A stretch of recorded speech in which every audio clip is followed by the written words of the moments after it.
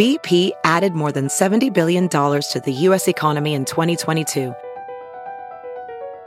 Investments like acquiring America's largest biogas producer, Archaea Energy, and starting up new infrastructure in the Gulf of Mexico. It's and, not or.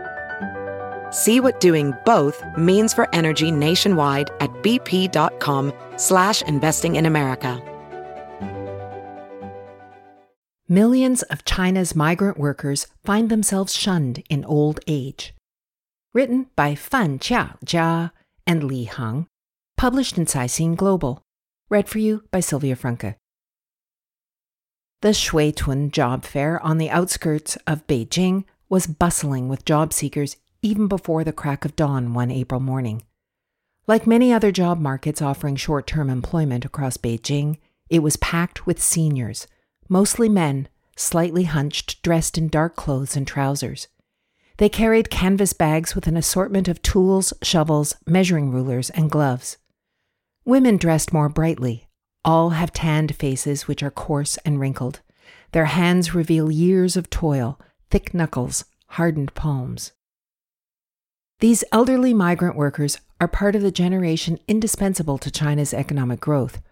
Most of them were born in the 1950s and 60s and went out to work in the 1980s and 90s when China began its reform and opening up. According to data released by China's National Bureau of Statistics in April, China had 300 million migrant workers in 2021, with those over the age of 50 accounting for 27.3%, or around 80 million. Despite years of contributions to their adopted cities, these workers are getting cut off by the labor market due to stricter hiring and workplace safety policies. These days, male workers over the age of 55 are a diminishing group at large construction sites in Beijing.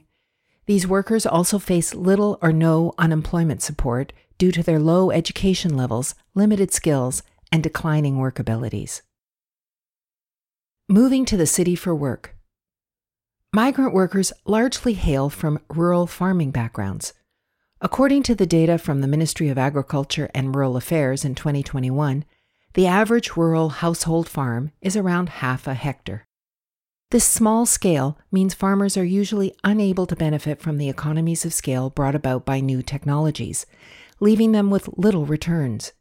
Even though the government has rolled out various tax incentives and subsidies, it is difficult for farmers to make ends meet by farming alone. A migrant worker surnamed Liu told Caixin that the annual net income from his family's 0.67 hectare of land is only 10,000 yuan, $1,500, after the cost of seeds, chemical fertilizers, and pesticides. Meanwhile, the household expenditure for a family of 3 is at least 30,000 yuan a year. Coupled with the cost of postgraduate education for his daughter, their income from farming is far from enough.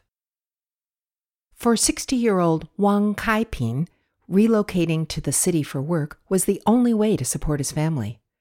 By welding, Wang is able to earn 60,000 yuan a year. With the money he has earned over the decades, he has paid off a high-interest loan of 3,000 yuan borrowed for a house, tuition fees ranging from 7,000 to 30,000 yuan for his 2 children every year, and several tens of thousands of yuan for surgical treatments for his wife. 2 years ago, Wang's son needed a down payment of more than 400,000 yuan to buy a house. He took out all his savings over the years and gave it to his son. Back to zero after decades of work, he said. Growing challenges. The manufacturing, construction, and low-end service industries have long been staffed by many migrant workers because of the relative ease of getting a job.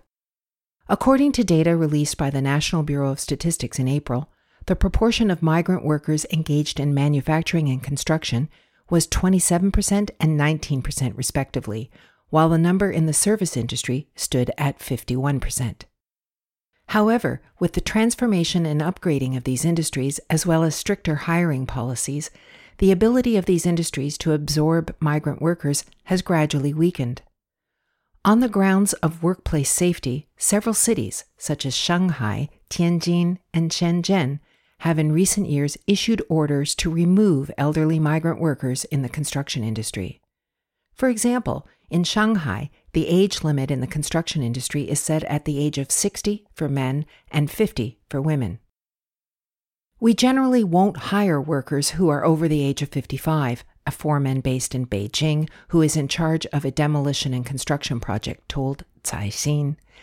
Older workers are slower, he added. In a previous demolition project in Beijing's Changping district, he recruited 200 people, consisting of 150 young workers and 50 older workers. The role of the latter is to substitute for younger workers while they take a break, hence their salary is also correspondingly lower.